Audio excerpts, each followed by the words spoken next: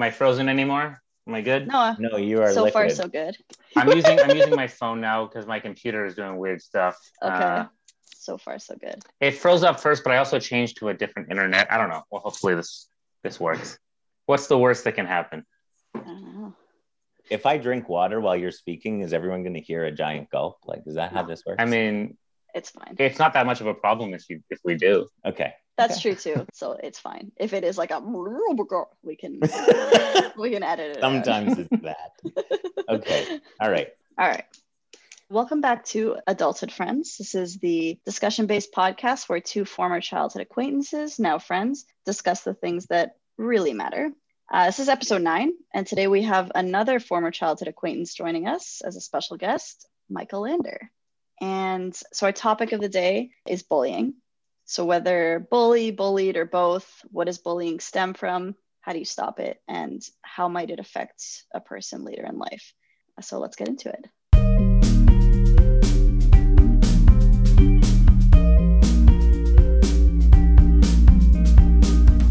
And we're back. So Michael, sorry, I won't call you Mike. I don't know why I slip into that. Okay. It's okay. What do you prefer? Is it Mike or Michael? It's Michael, yeah. I already asked him and then called him. Oh, you asked him that? I asked him, and then I called him Mike. Some of my best friends call me Mike as like a joke because no one calls me Mike. Anyways, doesn't matter. No, that's okay. Michael. You call me Michael. You can call me Mike. It's fine. Whatever. I guess I could ask you. My nickname at camp was Miguel, the gay French artist. Wow. I feel like there's a story there. For a long time. No. So Miguel, variations. Anyway, sorry. I'm sorry to interrupt. That's better than, that's that's awesome. Michael Lander, thank you for coming on the podcast. Thank you, Michael. It's my pleasure. Can I just say I like the theme of the episode, bullying, bullied. I like that. Yeah. Well, good, because that's what you have to talk about for the next. Yeah, exactly. Oh, fuck. You better. That's also what happened. Oh, shit. It's been, actually, I don't know how many years it's been since I've seen you. Yeah, how long has it been since we've both seen you? Well, you guys do the math. If it was grade 8, and is grade 8 the last time we really 31 or something? Probably, I'm sure, right? No. Yeah, I don't think I've seen you since grade 8. No. So however long that was. Have we even years? bumped into each other since then? I'm trying to think, like at an event or something even. I mean, do you remember that? I don't know. I sort of disappeared. I'm sure we saw each other. Sure. So what happened is I think you came in grade 1, right? You weren't in preschool with us. Yeah. But in grade 1. Okay, so grade 1 through grade 8, we were all in the same class together. But then after that, I think everybody in our class went to the same high school. It was Lucas, right? Except for you and Will. And you guys went to Central. Yeah. So, and I guess since then we hadn't really interacted until I guess just well, maybe you can tell the story, but I guess until just recently when you reached out. Yeah. I think and maybe I can't tell a whole big story just yet, but I think when I think after grade 8, I sort of decided to start again at a different school and sort of where I knew no one. And I sort of just like I said earlier, sort of disappeared, I guess, a little bit. I needed to get out of there and start again with people I didn't know. So anyways, I went to a different school. I sort of left the London Community Hebrew Day School behind me, right? But until recently, when I saw the cover of your guys' podcast, and I was like, oh shit, I'm in there. I'm in that photo. And I was right, you are. That's sweet. Yeah, I'm there. I'm in that photo. We have a photo of our whole school, basically, which, by the way, everybody thinks it's is that one class? I'm like, no, that's the whole school. With a tiny little Jewish school. Yeah, and I have this giant shirt on that I remember, went down to my ankles. And anyways, so yeah. So you've been listening to the podcast. Yeah, so I've been listening to the podcast, and I guess the podcast was this really cool thing because it was you guys were talking about this world that I guess I was in, some peripheral character in a world you guys were talking about, and I just thought it was really cool. And the first episode, I was like, oh my gosh, I love this. This is amazing. And I was like, I was just glued to it. And every night I was like listening to it. And so, yeah. And I was, I was obviously thinking about Josh because like, I wasn't good to Josh when we were younger. I was an asshole. Like I picked on Josh. And I remember that, I don't really remember the details of it, but I remember like being an asshole. And, that's not who I am anymore. And so when he popped up and you guys popped up as sort of talking about this stuff, I was like, fuck, I got to message Josh and apologize, because apologies are a big thing, like in my life. Like I do a lot of therapy. I do it all day from this room that I'm sitting in right now, actually on this Zoom. And I always talk about apologies. I talk about reconciliation. So anyway, so I called Josh, or I messaged Josh, and then we had a Zoom call. Yeah. And I was like, I need to apologize. And so that was probably one of the most impactful things that's happened to me in a very long time. So thank you. Thank you. Yeah, no, this podcast, it's been interesting the way it's kind of, I know people are, especially people that we all know that have been listening. It's like, oh, everybody's a 3-dimensional adult human being that we can relate to now. And it makes us reflect on the past quite a bit. Mm-hmm. Yeah. And we are adult human beings, right? Who have, feel remorse or happiness, or remember everyone's childhood like haunts them or makes them happy, a little bit of both, right? So we all remember. Anyway, yeah. Well, it's cool because you're saying like you were a periphery character when we were describing it, right? And that's what we all are in someone else's childhood, is a periphery character. But it's like it almost makes us like, oh, but I'm not like that now. Like they don't know me now, It's so. That's why, like, I mean, it's awesome to see you, Mike. And we talked a little bit before the podcast, but it's like, I actually don't know you. I'm assuming I do because I knew you as a kid, but I don't really, I don't know you now. So, and what is your job today? What do you do today? Yeah. I'm a child and family therapist. I'm a social worker. So I'm a social worker by trade, and I'm a child and family therapist. Good for you. At a mental health agency in Toronto. And I'm also a therapist. Like I have my own private practice. So you help people. You better people's lives, and it's a difficult job, right? Yeah, it's a hard job, but I love it, and it's a noble one. Yeah, it's not always, you're not always doing such amazing things. I mean, like, yeah. Anyways, but it's important stuff. I mean, you are doing. Well, yeah. You are doing something. I think like people really appreciate their therapist most of the time. And I mean, working with families and kids to me sounds like one of the more difficult ones, right? Like, but well, you're saying that you were an asshole as a kid, but Josh told me like that you were a social worker now. And I remember thinking like, oh, that's actually perfect for him. And I only knew you as a kid. So, I mean, I think, like we think that we're like, you remember me as an asshole, but I mean, we remember the other parts too. You were still a very nice guy, like a fun guy to be around. Yeah, we're going to get into it, but it's not black and white. It's not it's not like Mike was an asshole and Josh was a victim and it's not like that. It's not so. Yeah, we were all assholes though. Yeah, we had these roles, but I guess we'll get into that. But yes, I guess maybe I can ask this question. Go for it. I remember asking this to Pierce as well when he came on the episode. Love Pierce. Great episode. Yeah, Pierce is he came to talk to us. I think that was the favorite so far. Yeah. Yeah, and that was great. Also to see how Pierce, became a totally different person than you may have remembered, as a kid. But I guess so. What we asked Pierce, and I guess we can ask you as well, for all of us, is how do we all perceive each other as kids? And maybe we can start with you, Mike, how you perceived me and how you perceived Aya when we were growing up. How I perceived you guys. Should we start so he doesn't feel... Would you like? Yes. Yeah. Please tell me how you perceived me.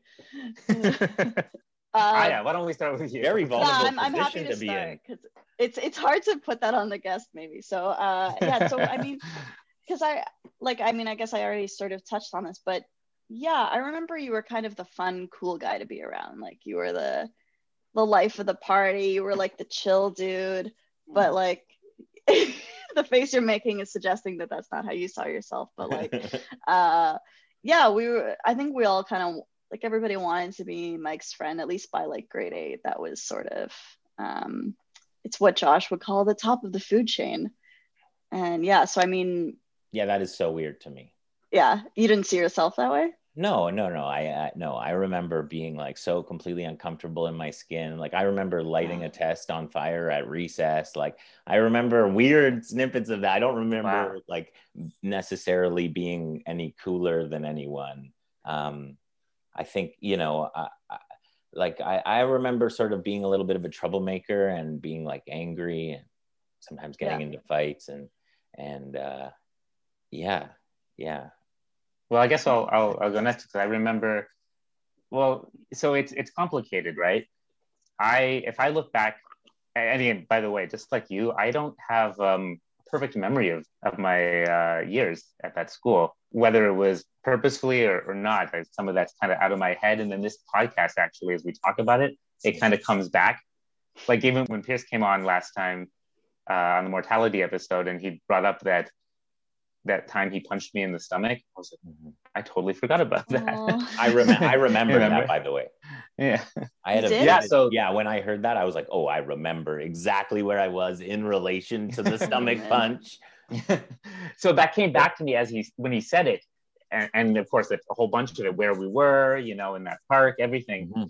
But until that point, I'm like, someone had, you know, it didn't even cross my mind that Pierce and I have made physical contact, let alone him punching me in the stomach, you know? Mm-hmm.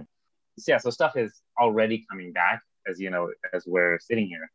But looking back, yeah, similar to Aya, and maybe even more so being, you know, one of the guys, I thought you were like the coolest kid in the class or one of the coolest kids. I mean, you and Daniel, you know, you guys were all just up there, you know, to me.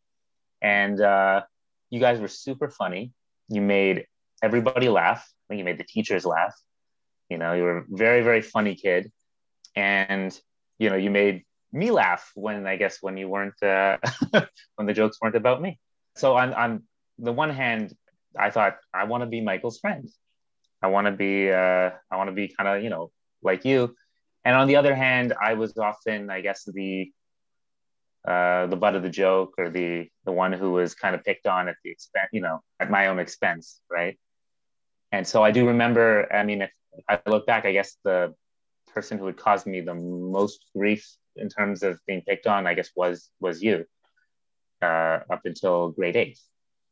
So it was a weird dichotomy, because on one hand, that could make my life very difficult, at least as I recall.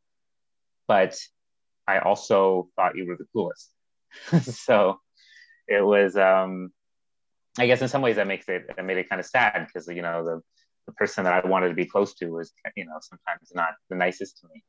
And it's very weird. I have to say, it's very weird to say that right now, because even just talking to you now and when we just reconnected, I'm like, holy crap, this guy's the nicest dude in the world. This is the nicest guy. Like, and you're a social worker and you help people and all this stuff. And it's just, it's weird to me to be like, oh, and that's the kid that would make fun of me. And I look back, I mean, it's not so black and white. Like, as I've said on this podcast before, I was a pretty, I think, annoying kid. I think I made it easy to make fun of me. And some people say that's like victim blaming myself or whatever. I mean, I think it's just explaining it a little bit. Because there's bullies out there, let's say, we'll get into bullying, what that is, but there's bullies out there that are psychopaths, you know, they have no sense of empathy, no sense of emotion, right? That's clearly not you, right? You're not like and I don't think you were at the time either. I think we just fell into these roles as kids, and we had reasons that we had different priorities in our minds of things that we were focusing on. Yeah. And things that we easily neglected because of that, you know. So it's seeing you now and who you are. I don't know. I just think, I don't know, what I was as a kid. I could see that I had these traits that made it easy to fall into this role that was the one to get picked on. You know, I didn't take jokes very well. I didn't respond very well. If somebody made fun of me, I took it like really seriously. I responded really seriously, and that kind of pushed people to make fun of me more, right? I never laughed. I could never like laugh at myself when I was a kid, and I think that's a little on me, but I also didn't know any better because I was a kid. Yeah. So anyway, but going back, my memory of you was kind of, I had that dichotomy to it. You were the coolest kid in the class, and you were also the kid who, I guess, who bullied me the most. Yeah, and like, yeah, I mean that hurts so much, to hear that, and you were sort of softening the blow a little bit, but you don't need to. Like that's, yeah, it's yeah, I mean, I feel terrible about that, right? To hear you say that, and whether or not I'm a good guy now, or whether or not you were whatever, as you call annoying, like, yeah, I don't think that's on you. I really don't. It wasn't about you, right? Like, I think, but I could see how, from your perspective, it was all about you, and probably since then, there might have been also questions like, or you probably have had a lot of time to sort of analyze and like explain it and put it away, right? And I appreciate, and that makes a lot of sense. But I don't think like that doesn't. It doesn't fully explain it, right? The explanation is more about what was going on for me, I think, because it wasn't really about you. And I think maybe that's important also, I guess, for bullying is it's really not about, it's like this weird impersonal thing, right? You could sub in any kid in a classroom. It happens everywhere. It's not about that kid, really. What's strange though, is that like even in high school though, I got bullied too, and so that would lead me to believe that there was also something about me that was more bullyable, right? Okay. And you said learning to take a joke, like that was really helpful. That was a very helpful thing. Sure. Yeah, and I think that makes a lot of sense. Yeah. Mm-hmm. No, you're right. I think it was grade 9. As soon as I got to high school, I had this kind of epiphany. I don't know if someone had said something to me or not, but if I can learn to laugh, like if somebody makes fun of me, I thought to myself, I'm just going to laugh along with them. They make a joke about whatever, and that's really funny. Cool, I'm going to laugh it off. And that actually did help. It worked for a bit. But there's still something to be said about the fact that I kept attracting these sorts of, I don't know, it's something about my personality in that regard. So that's why I didn't want to consider it victim blaming, because there was just a reality of something about me that would attract that. Whether or not I deserved it is another story, I guess. But I also think that it just made it easier. Sometimes, and nowadays, actually, it's not bullying. I purposefully do this. I call it playing the fool a little bit, it's like being the clown or the jester, right? Like I self-deprecate, or I bring myself down to make other people feel a little more comfortable around me. So if I'm in a group and, there's often when everybody gets together, there's a little bit of social tension, and I recognize that. So I make everybody a little more comfortable by being the quote unquote the fool in the group, right? So everybody has somebody they can easily pinpoint, like, that guy's ridiculous. I'm fine, compared to him. Yeah, I mean, look, I do that too, and I think like I'm very self-deprecating, and I think like it goes along a little bit with what you say about like taking a joke. Like self-deprecating is the next step, is like making that joke about yourself, right? And I think that and yeah, there's like these weird skills of like social stuff. When you make fun of yourself, you sort of somehow protect yourself from being made fun of. It's like this weird backwards logic. You preemptively like get on. Yeah, and I was really counterintuitive. Yeah, and then you got to like spew it out. You got to start making fun of everything around you, and like you make fun of yourself, you make fun of everything, and then no one can really touch you, or at least that's what you sort of put out. So you learn a lot from these I guess from those situations. Growing up, I learned to be how I am, and I guess the same for you. Before you get into it, I was curious, like, what did you think of me and Aya? Yeah, I wanted to answer now that you've had some time. Yeah, I wanted to answer that question. So, Josh, yeah, I mean, about you, I remember you being like a really nice kid who like had a lot of energy, but like good, happy energy, was always happy. you had that like cute little, that big yarmulke, right, on your head. Oh, I Did you totally not? forgot about that. The Oh cute my like God. big thing that wrapped There around was your whole always head. like one kid with a giant yarmulke. There were I mirrors did on briefly it, have right? that, yeah. Reflect. Right? I loved that. And But I have to say, Mike, you never had a kippah or a yarmulke, whatever you want to call it. it was always You're the one falling who off. always lost it. Always. Yeah. Oh yeah, and the Yeah. teacher was always yelling to No, like get "Kippa your Laroche" keep on to your say in head. Hebrew, like put keep on your head. Yeah, no chance. Sorry, that was just a recovered memory. Oh my gosh. Mhm. Okay, go ahead. And yeah, I mean, I don't remember too much. I have like sort of flashes of memories, but my perception, yeah, I guess like if you guys have been talking about like this social scale or whatever, and you know, I think we were all sort of weirdos and sort of picking on each other to build ourselves up, and Josh, I think you were the butt of a lot of jokes, which obviously like I'm so sorry about, but I think that's how I remember it. And yeah, anyways. So, and then Aya, I remember you as you were a dancer, I think. And, yeah, I did lots of dance. Yeah. And yeah, that's really smart. You were way smarter than me. I think Thanks. I think I tried to cheat off of your tests. I probably would have let you. I feel like I was. No, I think like you let me up to a certain point, and then we're like, get the fuck out of here. I think that's what it was. That was what's so interesting to me. I said that Mike, you were like the coolest kid in the class to me as a guy, and Aya, you were that for the girls. Like, you know, it's again, we had a certain separation, right, guys and girls in that way. At least to me, at least it seemed that way. The guys kind of stuck together, and the girls kind of stuck together for the most part. But amongst the girls, you were kind of.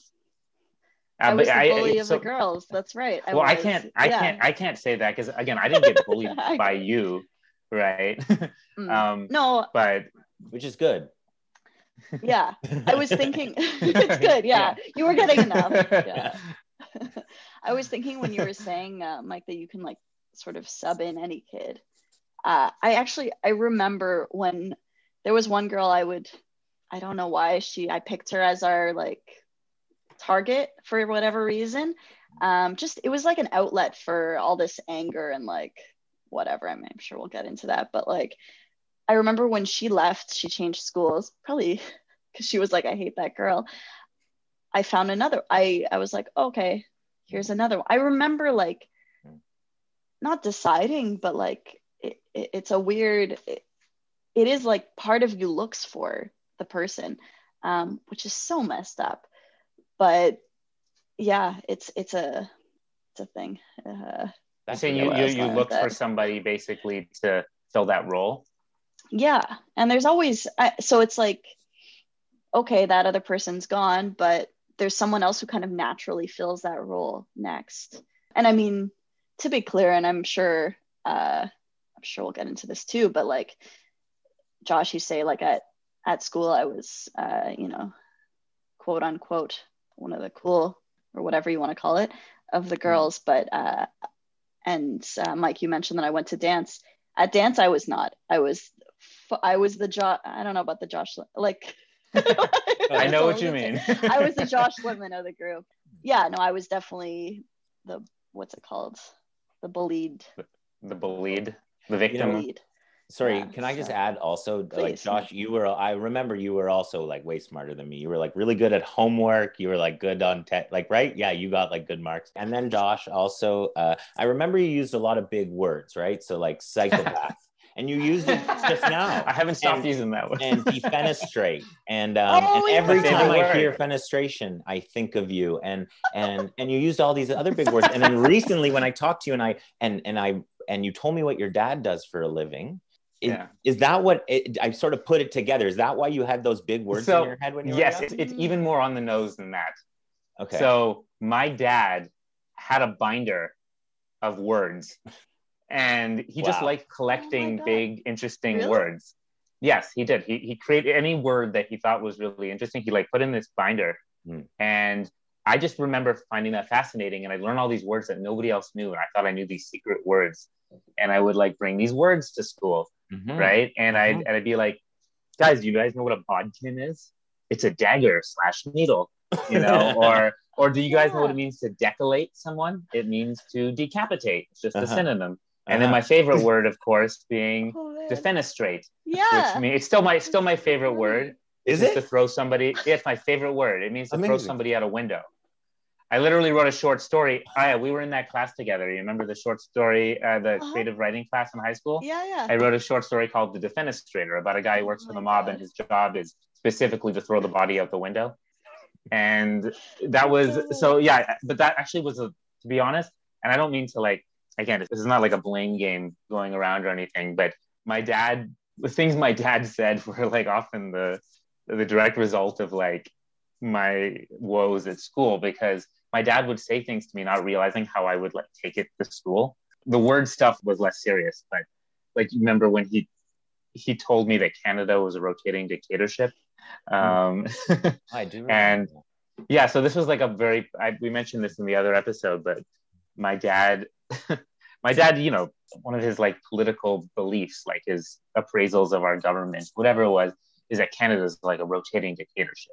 It's not its actual, that's not what it really is, like in the textbook, but that's how he saw it, right? Mm-hmm. But I was like, oh, this is what it is. And I came to the school and I was like, hey guys, Canada's a rotating dictatorship. And the teacher's like, no, Josh. It's not what it is. I'm like, no, it's not, Josh. It's not, because my dad said so. My dad's always right. And I do love my dad, but I can tell you for certain today that he is not always right. But at the time I would bring these things and I don't know, it made it very easy to make fun of me about that stuff. Remember how everybody would, anytime someone used the word rotate, everyone would be like, oh, rotate, like a rotating dictatorship. Or even a word that wasn't rotate. Like someone would say the word circle. Oh, circle, like rotate, like rotating dictatorship. And it would always come back. And then it was like in the yearbook even became a thing. It's so ridiculous, but these are the things that would like take up time. I don't know. And it was such a small class that like we all knew so much about each one. Like I doubt that, I don't know if in normal classes people get that much attention like from each other as well, right? Like we kind of went through a very specific sort of we had 11, 12 people in the class for the most part. Yeah. Also, all you were guilty of in that story is like loving your dad and like believing he was right about like the government because he was smart. You were a little kid. Like, what do you know? It was like, to me, there was an answer. It's either a democracy, a dictatorship, or a rotating dictatorship. You like believe your dad. That's a good point. Nice. But that was also like a thing. Like, why couldn't I just, I don't know, like let that kind of thing go? I probably pushed it, which made it easier and easier to make fun of me. What kid has that kind of like self-awareness that they're able to realize that their parent isn't correct? Like that takes a whole other, I didn't have that either. I brought my parents like political beliefs and I said them like they were my own, and I was very aggressive about them. That's a normal thing to do, right? Yeah. Well, how much of our parents did we bring in? That's a good question. Like, how much of what we said and did was our parents? I realized looking back, that was a lot of like what I said was probably just repeating what my parents said, right? And whether it made sense, because you don't, when you're young, adults are perfect, right? They're all knowing and all powerful. So at least to me, like the idea, I remember it took a long time before I even realized I could rebel.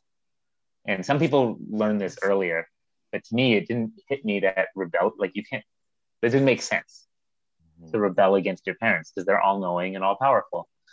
Maybe not everybody saw things that way, but that's how I did. So I think when they told me things, that was like the word of God. And, you know, I was this messenger sometimes, and I would come and want to share that.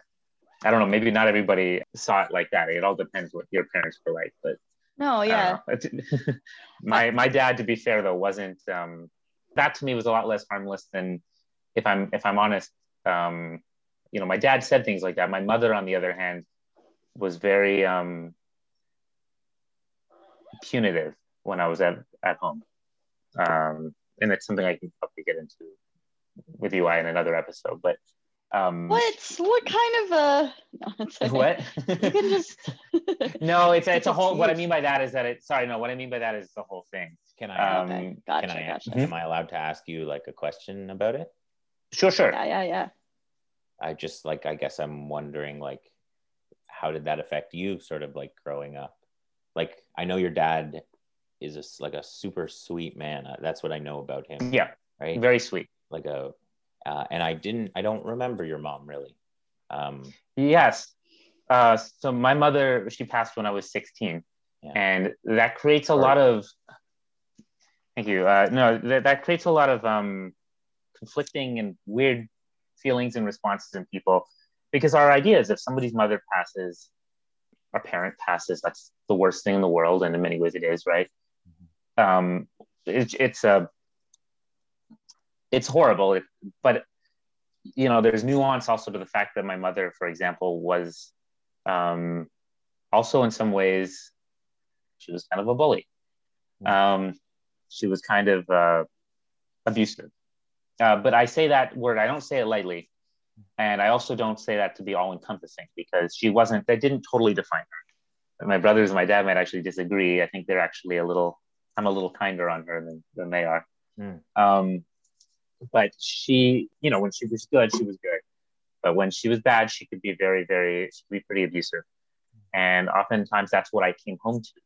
So when I went home from school, I had, it was kind of a very volatile environment there.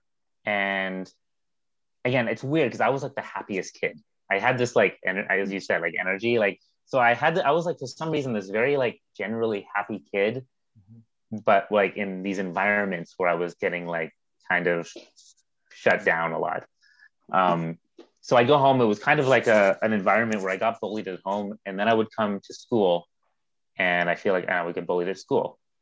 And it wasn't even just the students and my mom, it was even the teachers sometimes, right? Remember Mrs. Delaney we talked about? Yeah, and you guys mentioned one of the teachers calling you motor mouth. Was that? Oh yeah, that was grade 2. That was a different one. That was Miss Kinahan in grade 2. What an awful person. So here's the thing. I don't know enough to like. Sorry. I'm interrupting. No, it's No, it's the truth is I don't know enough to like appraise her as an entire person now, but at the time that was very hurtful when she did that. But I specifically also remember Mrs. Delaney, right? Who we talked about her before, and Aya has bad memories of her too, and how she could be kind of a terror. But we had this teacher, I think the harder part is we had this teacher not just in one grade, we had her in grades 1, 3, and 5. So that was a good chunk of our elementary school years that we had this teacher. I mean, every other year we'd have this teacher who would kind of terrorize us. She was also, and she was in some ways was similar to my mother. In fact, she used to tell me how much she loved my mother.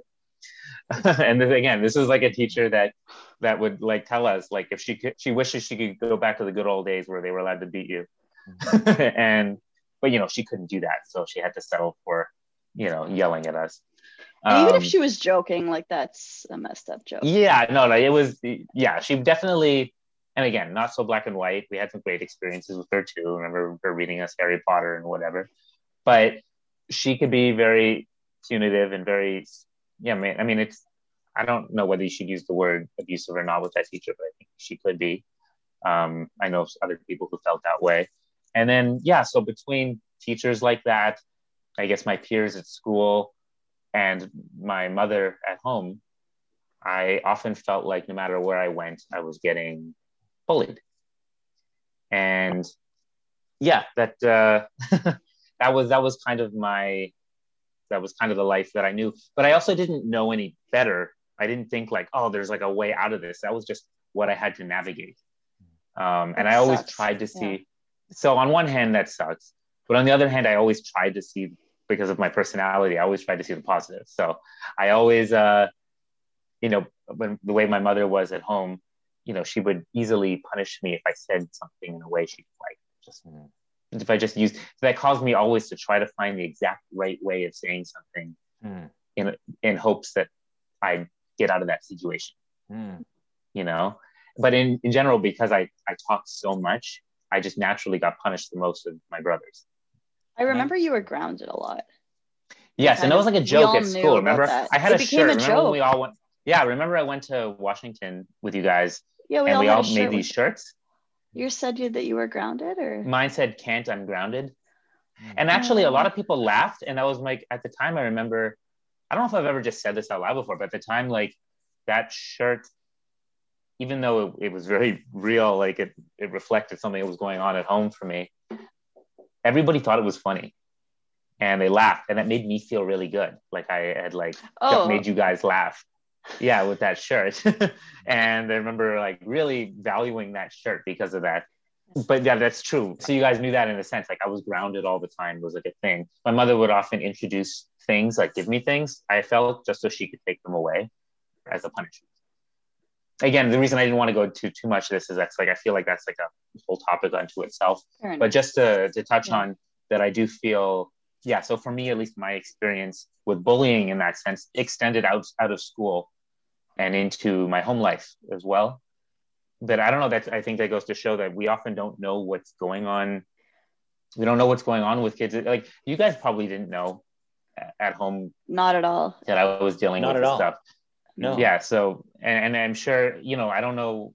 It like hurts to know that and remember what, like, because you know how being a kid is so scary already. It's not scary, but it's like, I know a lot of people are like, oh, I wish I could go back to being a kid. I hated it. I would never go back. It was the worst. Like, you don't know what's going on. You don't have any, like, you have no agency and you're just like at the mercy of all these people. So I'm sorry to hear that in addition to that, you were at the mercy of like, just, it seems like everyone was not an enemy exactly, but everyone was hostile in a way. Well, the worst thing to me was I was at the mercy of my own undeveloped personality, like unformed. Because at the time, because you don't blame adults around you and you don't blame your peers as much, you blame yourself. So I felt that I kept bringing this upon myself. I caused my mother to do this to me, and I caused my peers to do this. I caused Mrs. Delaney to yell at me. So you tend to do that as a kid. And it's not like nowadays, to be fair, I think sometimes you go through a rebellious phase and it goes the other way, then you blame the world. Some people do that. They go the other direction and they start blaming everybody else. To me now, I see the nuance a lot more of just the factors and everybody else being in their own little world and dealing with their own problems, and kind of neglecting to empathize with those around them sometimes leads to these scenarios. First, can I just like say, I think, I had no idea that was going on for you at home. And I'm so, first of all, I'm sorry that that's what was happening. And I know that there's, conflicting feelings looking back. Like I can imagine looking back on, your mother and having there's anyways, conflicting feelings, and that must be difficult. Right. And you can hold both. Like, yes, there could be reasons why maybe people picked on you. And at the same time, it'd be totally fucked up that people do that, and that the world is like a terrible place to people. And then also like that you have like a seriously like an unbreakable spirit, I think. Like, and I just want to say one thing is like, maybe your sort of like hyper happiness was a protective factor against like a kind of a brutal world, and I don't know, like anyway, so that's Well, I want to say something else. Despite where we're talking about bullying in this sense, there's so many different forms of bullying, right? And to be clear, I didn't come to school and it's not like you showed up and beat me. This is not the kind of bullying that I endured. In general, very, very, very rarely did I endure a physical form of bullying. Sometimes I think people make this kind of distinction, which I think is not necessarily true, but just a kind of generalization that girls bully a certain way and guys bully a different way. The idea that guys like beat on each other and girls are like insidious and mess with you mentally. I think that can happen both ways. I guess it is rarer that girls like beat on each other physically, but I felt like I got more of the mental stuff, more of the verbal stuff, right? I didn't get, same also at home. I think when I was very young, my mother hit me too, but I remember thinking, oh, I'd rather take that than this other stuff. The point of saying that too is that it was, I don't know, it was a different sort of environment to have to navigate, but also that it wasn't, again, so black and white that I felt like I was going to be in like physical danger, like when I came to school. So I also felt like I wanted to hang out with you guys. And oftentimes, I mean, We did. We hung out and we were friends as kids in a sense, all right? The time. We did things together because this was our friend group. Yeah, my friend group was also you.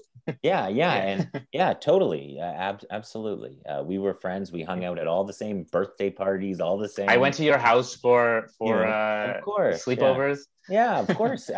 We slept over at Pierce's house. We slept over at I remember that stuff. Pierce's house. Yeah, we talked about how much I loved Pierce. Pierce had the biggest house ever. Yeah, I also just love Pierce, great guy, and it was always really I guess fun to go and hang out with and we would hang out as a group. I have clear memories of that. And guys, do a lot of banter and a lot of making fun of each other and even now surviving in the world, you sort of need that a little bit to be able to take it as a guy, whatever. So anyways, I was wondering, was there anything in your home lives that kind of impacted you while you were at school similarly? For me, absolutely, yeah. And as a kid growing up, my dad was the rabbi. Right. Yes, that's important. That's an important point. Your dad was the rabbi. My dad was the rabbi, and also, by the way, in a Jewish school, I'm cutting you off. I'm sorry, but in a Jewish school, that's what made again, you were so much cooler because of that. Yeah, that there and the shtetl, right? If in the shtetl, I would say I would have been so popular. And Aya's mom was our teacher. So again, you guys these were things that made you guys really cool. I don't know that helped me, but I feel that that maybe didn't. I don't know, because you're at school with your mom. I'd imagine that it maybe didn't make you feel that way. I would have run away from that situation. I was relieved to get. She listens, so of course she does. Well, I can see it being difficult, a good Jewish to be mother. there. Yeah, come on. She wants to listen. She wants to know. So I loved having her around. But having your mother as a teacher at your school, it's probably not an easy thing growing up. I don't know. It's it has its pros and its cons. I mean, it was nice that I could have that kind of attention if I wanted it. If I needed my mom, she was there, but it's also a really weird way to grow up, to have your mom around all the time. So, so there's, you didn't have that sort of space that some other people did. Yeah. I remember feeling very free when I was, and I love my mom to bits, and I'm so sorry. We need a school. It's a space for most people. It's a space away from kind of home environment. And my mom is she doesn't hold back her opinions of how we should live and what we should do. So she's very understanding on the one hand, especially now. But it's not like she was you do what you want. She was not that kind of mother. She was I don't know if you guys remember, but I remember her telling everyone in the class that they have to date Jewish and all of that. Yeah.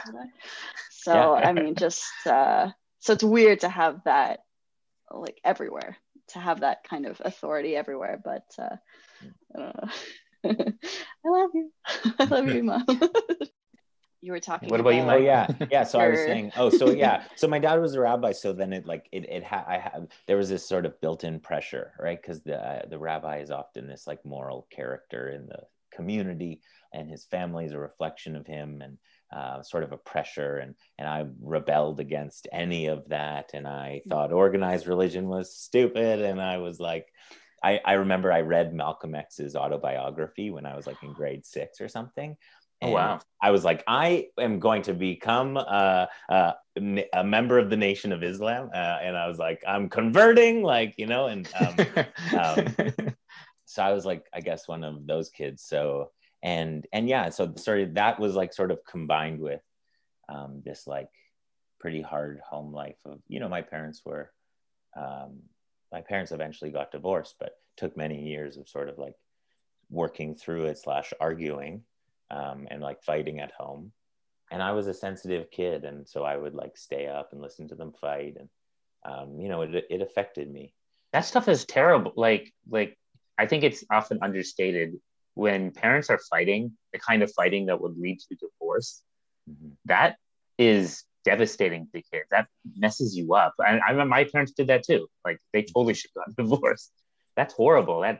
That messes with you. Yeah, it messed with me. It's not the worst, you know, it's not even close to the worst, you know, and a lot of the kids that I meet with these days are much stronger than me, dealing with much worse things, right? But it still affected me, and it was still hard, and I think I had a lot of anger, and I didn't feel comfortable in my own skin too. Like, I think you know, like body issues and feeling whatever, and becoming a human who has like sexuality, and you know, I just like, so I think like a lot of things were going on for me, remembering that time period in my life. But I think it was hard for me, sort of, I think I had a tendency to sort of like disassociate or whatever, and so I think like anger or fighting is sort of a.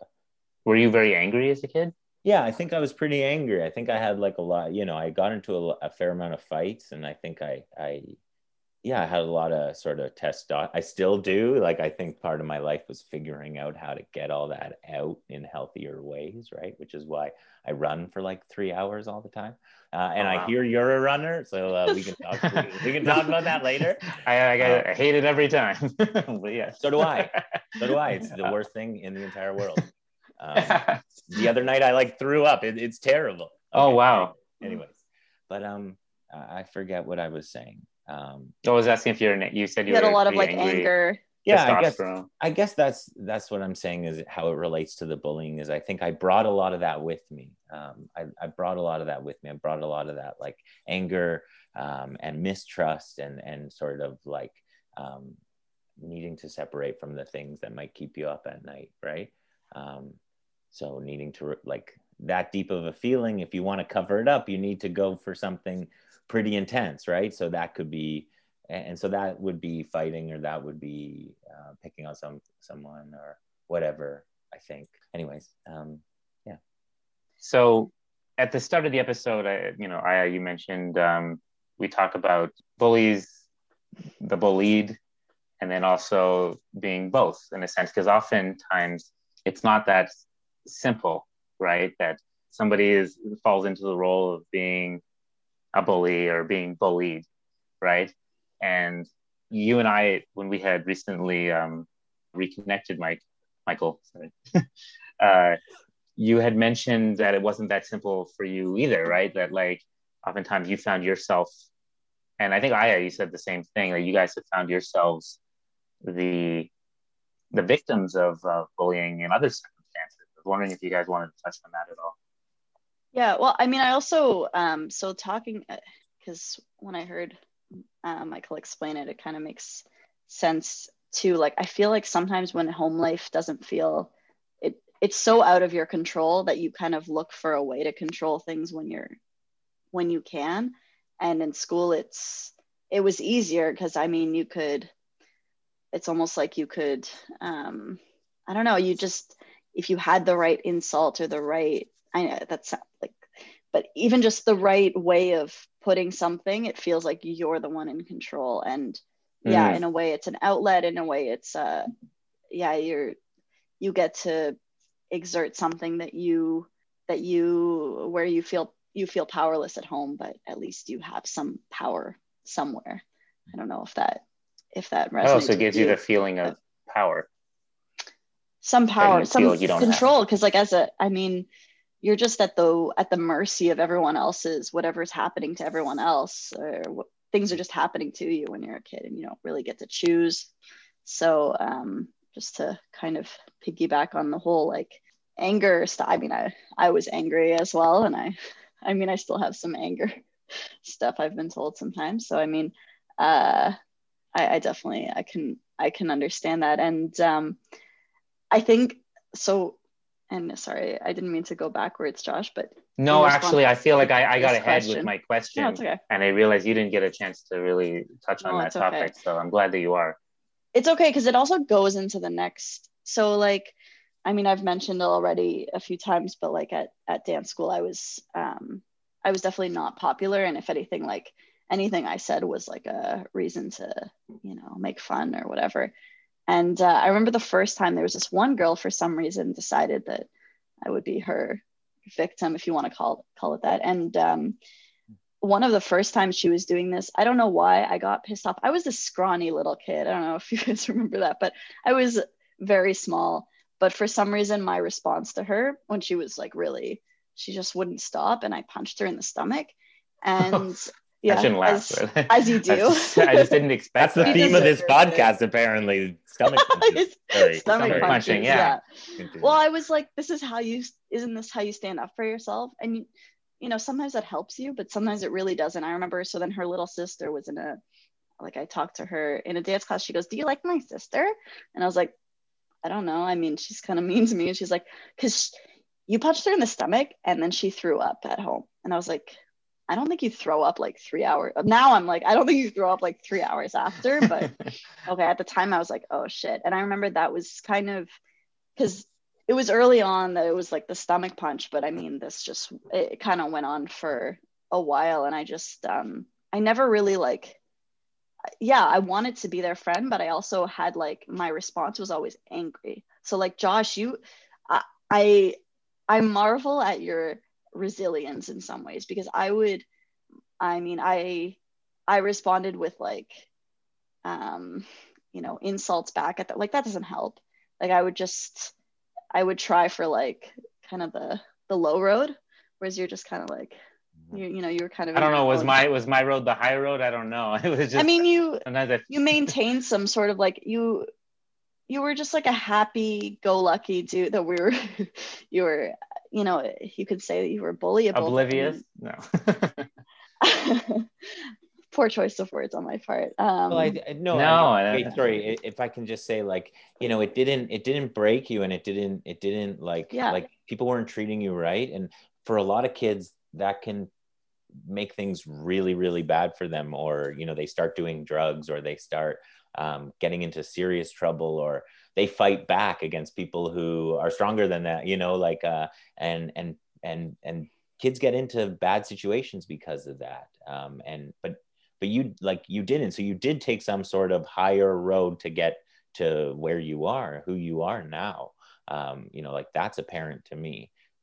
But Josh. I think he's talking to me. I'm talking to Josh. Sorry. I'll say no, I'm just making sure. I was like, you're great too, Aya. No, it's okay. Yeah. No, Michael, I appreciate that for sure. But I will say that growing up, the way you guys handled things, to me, I wished I could be that way sometimes, right? I wished I could. To me, that was courageous sometimes, the way you could stand up to things like that, right? If the idea to me, even just hearing that right now, some girl is bullying you and you punched her in the stomach, I'm thinking well, sure, maybe it doesn't help, and violence is never the answer, right? But yada yada. But you stood up for yourself right there, right? Sure, I cried soon afterwards, if that makes you feel better. I'm not saying you should have necessarily punched anybody, although it's funny we were just saying what, guys are the ones who are physical and girls aren't in our story here. I had 2 older brothers, it's only but to me, I mean, look, the way things are handled when we're kids is so we don't know anything, right? We're guessing at our responses, right? But you at least had the wherewithal to realize, I'm not being treated well and I need to do something about this. Josh, right? Can I ask you a question, Josh? I guess when later in your life, when your mom passed, was there any sense of freedom, or something changed that, because you said you were punished a lot, sometimes for no reason, and was there some sense of I'm not going to be you could do more things? Did you feel that at all in your life, or not really? Yes. And that's where it's weird to tell people that sometimes, because to hear that doesn't mean that the opposite isn't also true. I gained some things and I lost things all at once. Absolutely. Right. Then I felt guilty about feeling good about the things that I gained. Right. Yeah. So for example, my mother, as punitive as she was, a lot of people have rules as kids, your parents tell you have to do this, do that. Right. But I got punished every time I didn't stick to some rule that was made probably a lot more than others. Suddenly all those rules were gone. And my dad wasn't the type of person to enforce rules. So we went from one extreme to another extreme. In high school, I went from like, I don't know, like you have to be in bed by this specific time, no TV, no this, no that. You can only eat this, only eat that. I don't know. These are very vague rules, but I can remember. But basically, I went from that to you can do anything you want. You can stay up as late as you want. You can talk to whoever you want. You can go out and come back whenever you want. There was literally no more enforcement of rules, or even my dad didn't. I don't even remember him having any. Probably don't waste money or something is probably the only rule that I can recall. that one's stuck. But and that led to freedom and also me having a terrible sleep cycle, which has lasted to this day. But that also meant, yes, I suddenly had this freedom from that sort of bullying at home. And honestly, it also affected me at school. I think a lot of people had heard Josh's mom died, even the people who made fun of me and didn't treat me well. And I think that elicited some empathy and maybe even triggered some empathy in some people who weren't feeling it before. And I did get treated better after that happened in general, And then I even remember there was like a kid once who made fun of, I think right after my mom died, like a kid tried to use that against me. He had to be like, well, your mom's dead. So you're like, what the fuck? What? And then at first of all, it was so ridiculous to me at the time that I didn't even bother me. I was like, okay, buddy. Okay. Yeah. But I remember other kids heard that. All right. And they came up to me and they were like, hey, Josh, you want us to like beat his ass? Oh, nice. And I was like, I remember sitting there and no, I was like, no. Oh, I was like, smooth. That's a power move. Yeah, right there. That was the first time I felt that sort of power. But then I'm like, wait, I feel this because my mom died. It was just like it was weird. That's all I can say. But to answer your question, yes, things changed. Some things for the better. And then, yeah, also I didn't have a mom anymore, which had a lot of negative sides to it as well. To this day, I think because I didn't have a mother through some important years, I seem to be missing certain skills, like life skills and certain ways of interacting with the world that you learn from your mother that I didn't have. Yeah, I don't know if you've noticed some of my quirks. Sometimes I feel like some of those. I don't know. You know who notices these things? I think like my girlfriend. Like she'll notice things. I'll be like what quirks? Yeah. Give us an example. What's something? Don't have to. Yeah, do you what are things that like you think like a mother would teach you? Like, are these like laundry related or cooking? Are they what? I'm thinking matzo ball soup. I'm thinking. That's... You know what though? I only did just start cooking. I don't. It depends if it's your mother or your father, but I never learned like even to this day. Like I don't know how to do certain life. I don't know, taxes is maybe a poor example, but like just things that I've really. Organizational skills that your mother teaches you, I think. I don't know. This maybe it's just what I think I would have learned from my mother, because those were things she was really good at.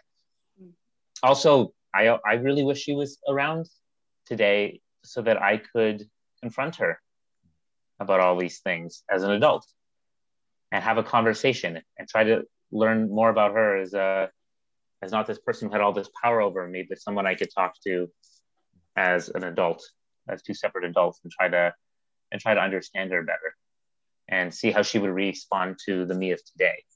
But also I might not be the me of today if what happened didn't happen, so it's really hard to but again, yeah, that's sorry, sometimes when I start talking about this stuff I start thinking this is like a whole topic. But yeah, what were we talking about before? I think we were talking about being bullied ourselves. Yes. Oh, right. Yeah. Oh, right. Yes. And I would say for me, like I was bullied a lot as a kid. I was fat. So I don't know if you guys remember that, but I was like very fat. I never saw you as fat. I don't remember very fat. You don't remember me fat? Oh, I was fat. I remember. I mean, you were a bigger guy, like in a sense, but to me, that was just more powerful as a kid. As a kid, you look at. I was pudge ball. I was fat. I've gone through different periods of like being fat in my life, but I was fat growing up, and I was made fun. That was like what I was primarily made fun of for at different places, like early on at camp, but at school and in that like sort of like Jewish community, I guess. And I had some people who bullied me, And May I ask, what was your response when that would happen? If someone made fun of, like, made a joke, would you laugh with that, or would you? Yeah, I'm just curious. No, I mean, I became self-deprecating early on. Humor was my deflection. And I think, like, I think early on, actually, as we were talking earlier, I got a flash of something and I wrote it down because, I think, like, my brother is like this amazing guy. He's a Hasidic rabbi now. And my brother has always done Eric Yisrael Lander, as he goes by. And he's a great guy, but he's always been very much himself, no matter what. And so when you're young and you are like that, sometimes you can get picked on if you are like, no, I'm wearing this shirt. This is the shirt I love. Doesn't matter if no one thinks it's cool. Okay, so sometimes people will pick on you. And I think I would overhear the older kids sometimes pick on my brother, make fun of him behind his back. And I think that affected me as like a little kid. I got a flash of that. And I sort of was like, oh, you got to be cutthroat in this world or you're just going to get destroyed. And I remember the social world being a really scary place, really scary. And, still is, but used to be way more scary. And I felt like I really had to like move my way strategically through it. And sometimes that was like stepping on other people to get to be more popular, right? Like, I don't know, is that called a social climber? Or no, that's not even, it's just this image of a climber that whatever. Sounds like you were trying to survive. Yeah, it's a defense. You develop these defense mechanisms, and sometimes they were like preemptive attacks. Yeah, exactly. Preemptive strikes. Yeah, like I remember, I was saying this, like I remember when I first got to high school, I went to this new school where I knew no one. And I was like, where am I going to eat the first day? I just need to find someone to eat lunch with on the first day. The rest I'll figure out. Or else I'm going to be labeled a loser and everything. And then the rest of my life's going to be over. So I was like, my plan was like, I'm going to make fun of every single teacher in every single period leading up to lunch. I'm going to lean over to the person beside me, make fun of the teacher. And that's how I'm going to meet someone. And I did, that first person I leaned over, I made fun of the teacher. He made fun of the teacher back. We started talking, and that's who I ate lunch with for the first month of high school until I met other people and sort of moved on. But this idea of like attacking others or making fun of people is sort of this weird social thing. So I remember being very like strategic about it. I don't know I feel like I was talking to someone who went to Central, the high school you went to, recently. I can't remember who it was. Are you telling I told you. Is this you? Okay, you were talking to Aya, and Aya, this is her story. Wait, what? Is it? Yeah, I know someone. Okay, tell me the story. Well, yeah. So first, I have to say it's really interesting that it was so intentional because it never seemed that way. Like I always looked at it as like some people go through this so effortlessly, and it seemed like it was effortless. And then to the story that Josh is still wondering if is this so Josh, I told you. Yeah, okay. So I know someone. So I was talking about the podcast. Someone listened to it who I know in London who went to Central. Yeah. Okay, maybe this is and he said, I have talked to other people who went to Central. I want to point this out. But you might be right. I think I told you this, Josh. Okay. So I said so he said, oh, I know Michael. I knew Michael Lander. And I said, oh yeah, like I went to school with him. And he said his memory of you was in the cafeteria, like as the cool guy, and that like people were just coming to you and like coming and sitting with you, and you were just like the chill. He described you as the cool Jewish guy. I was like, I know that was like, I guess like there weren't that many Jews at Central. I don't know. So that was a pre like I hadn't said anything about what our impression of you or that you were the cool dude, and like that was so that was the grade. This must have been first day of grade 9. At Central, yeah. Eventually I made friends. I eventually hung out with whoever I probably figured out who was the coolest and tried to become friends with them, or who was the hottest, I guess, girl. But yeah, so I was really fat and right, and I was, and I've dealt with that my whole life. Like and eventually at some point, I stopped eating, right, and stopping eating is an eating disorder. Okay. Yes, yeah. But as a kid, you're just like, okay, I just won't eat. you know, I just won't eat until I lose all this weight because everyone's making fun of me and no girls are talking to me and whatever. In fact, I met a girl recently, someone recognized me from a bat mitzvah and my nickname was Squish, right? So I was fat. My nickname was Squish. It's kind of cute, but anyways. Yeah. So, but people, like, there were these older guys who bullied me a lot. And, you know, I think that in many ways, like, led to me sort of like hating my body, like not liking myself. And I think a lot of people go through that, right? And I think, you know, mostly women, but a lot of guys too, right? And I think I was one that did go through that a lot. And it's sort of like socially rewarded to lose a lot of weight, and no one's wondering how, you know, if you sort of starved yourself to it. But I think like that was also that's in the theme of sort of like strategic social stuff that you do, because we live in a world that is not nice and rewards people who are better looking. And, you know, when you're young, that's how you understand it. And unfortunately, it's not so far from like the truth of this world. And so I was susceptible to that. And yeah. It's so interesting that you like I'm sorry that you were like going through that. And it's interesting because I never, like, when I look back at you, I just saw Michael's so cool. He's like this guy at the top, you know. I never thought he's going through anything of his own. Like, that didn't hit me in any way. I just thought if I could have been you in many ways, I probably would have, you know. And that's just so interesting to I guess it's just very impactful to hear that you know, everyone's kind of fighting their own little battles, right? And that's I think I said this before on this podcast, but you know, it's really hard to empathize with others when we're fighting like battles of our own. Like, you're not putting yourself in somebody else's shoes when you're struggling to walk in yours. Wow, that's a good line, Josh. Yeah, seriously. Did you come up with that, or is that? Actually just came up with that, so there you go. I get there's something I didn't. That's true. Quite impressive. Yeah, that's a quotable quote. It feels like a mishmash of some other quotes, but you know.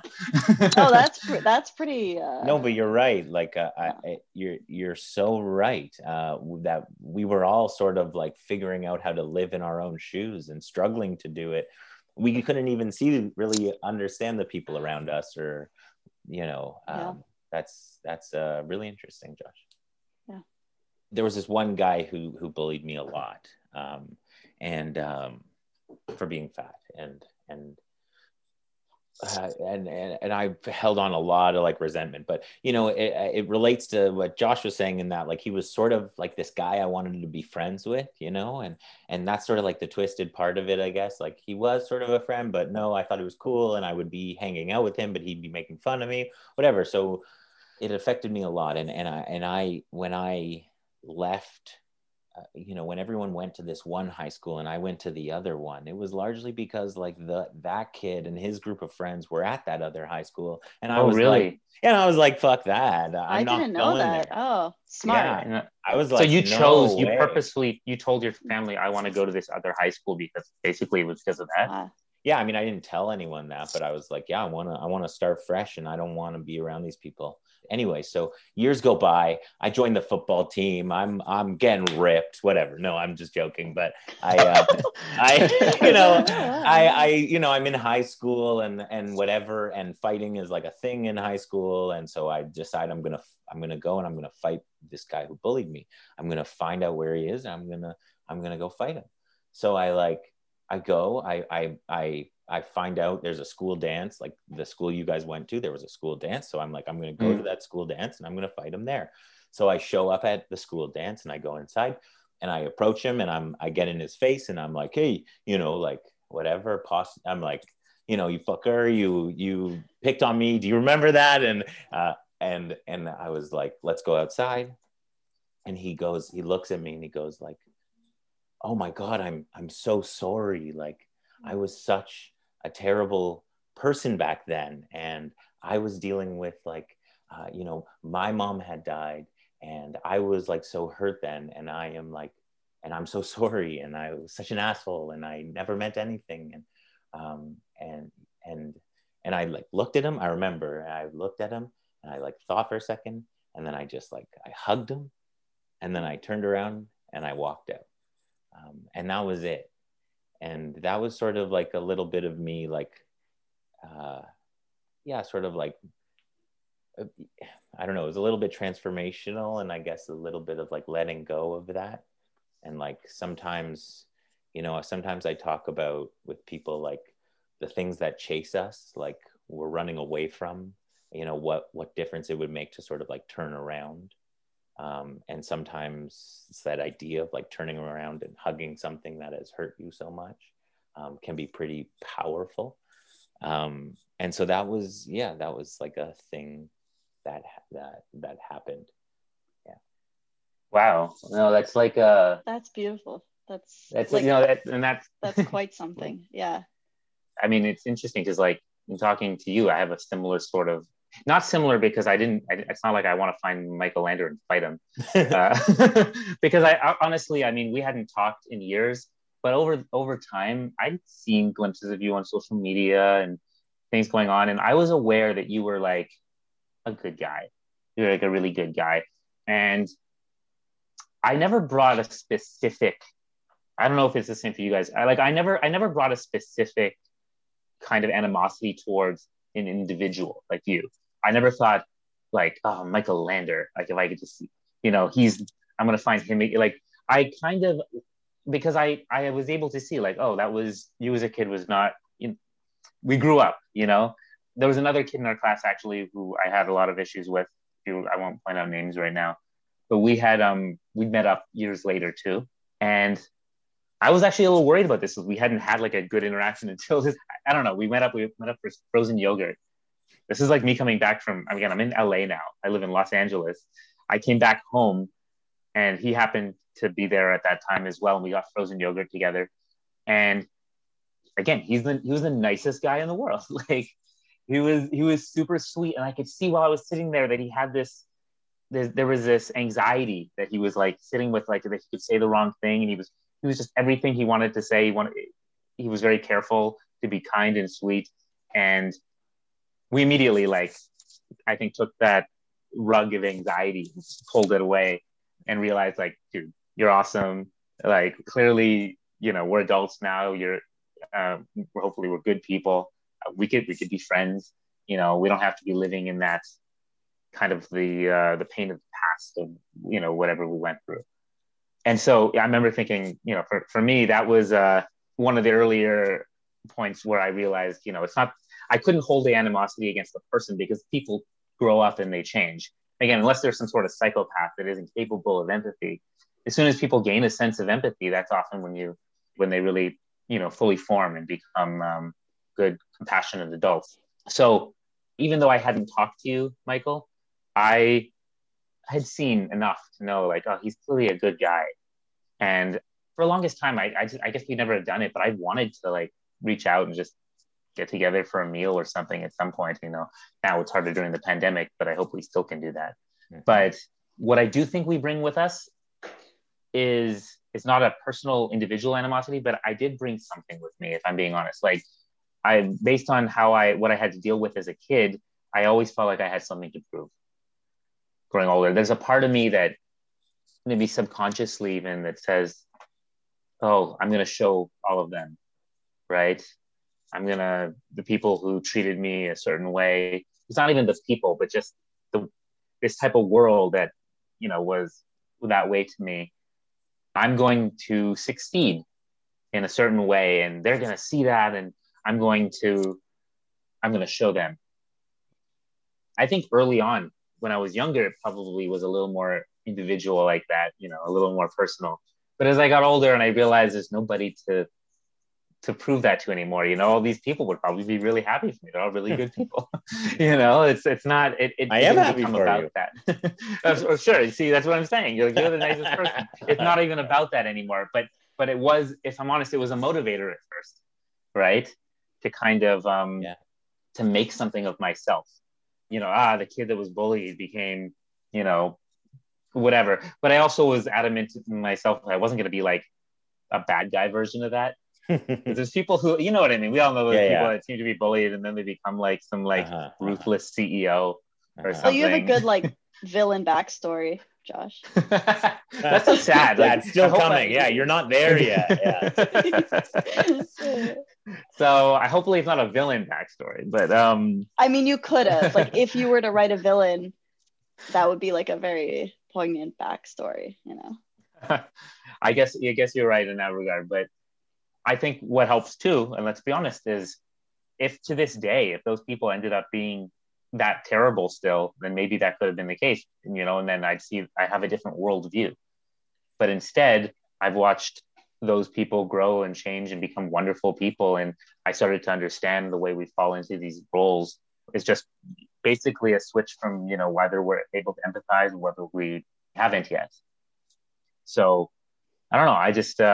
I don't know about you guys, but it helped propel me forward into who I am today. But I don't hold any personal animosity. And I just want to say to you, Michael, like, you're incredibly charismatic to this day. It's like looking at you right now, like, I enjoy being in your presence. And I don't get like a flashback. Some people do this. I think if they're around somebody that they maybe treated them badly as a kid or something, it's not like I'm sitting here getting a negative feeling. I'm really happy to be around you.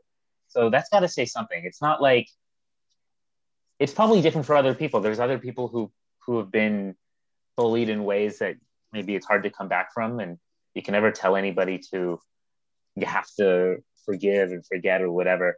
But I don't think, even though we had a bit of this relationship, like we said, we were also friends as kids, and we have a lot of great memories together too. So I don't want to pigeonhole you as a bully, because that's not fair, because that's not who you are. I don't think that's who you were either, right? I experienced some of that from you, but that's not who you are or were. I think it's important to not, because sometimes when people get defined a certain way, then there's also self-fulfilling prophecies and things like that. And I think it's important to not define ourselves in such black and white terms. So I wouldn't want to define you as a bully, and I wouldn't want to define me as a victim of bullying, right? Yeah. I just wanted to say that. I appreciate you saying that, Josh. I think, I mean, that does mean a lot to me.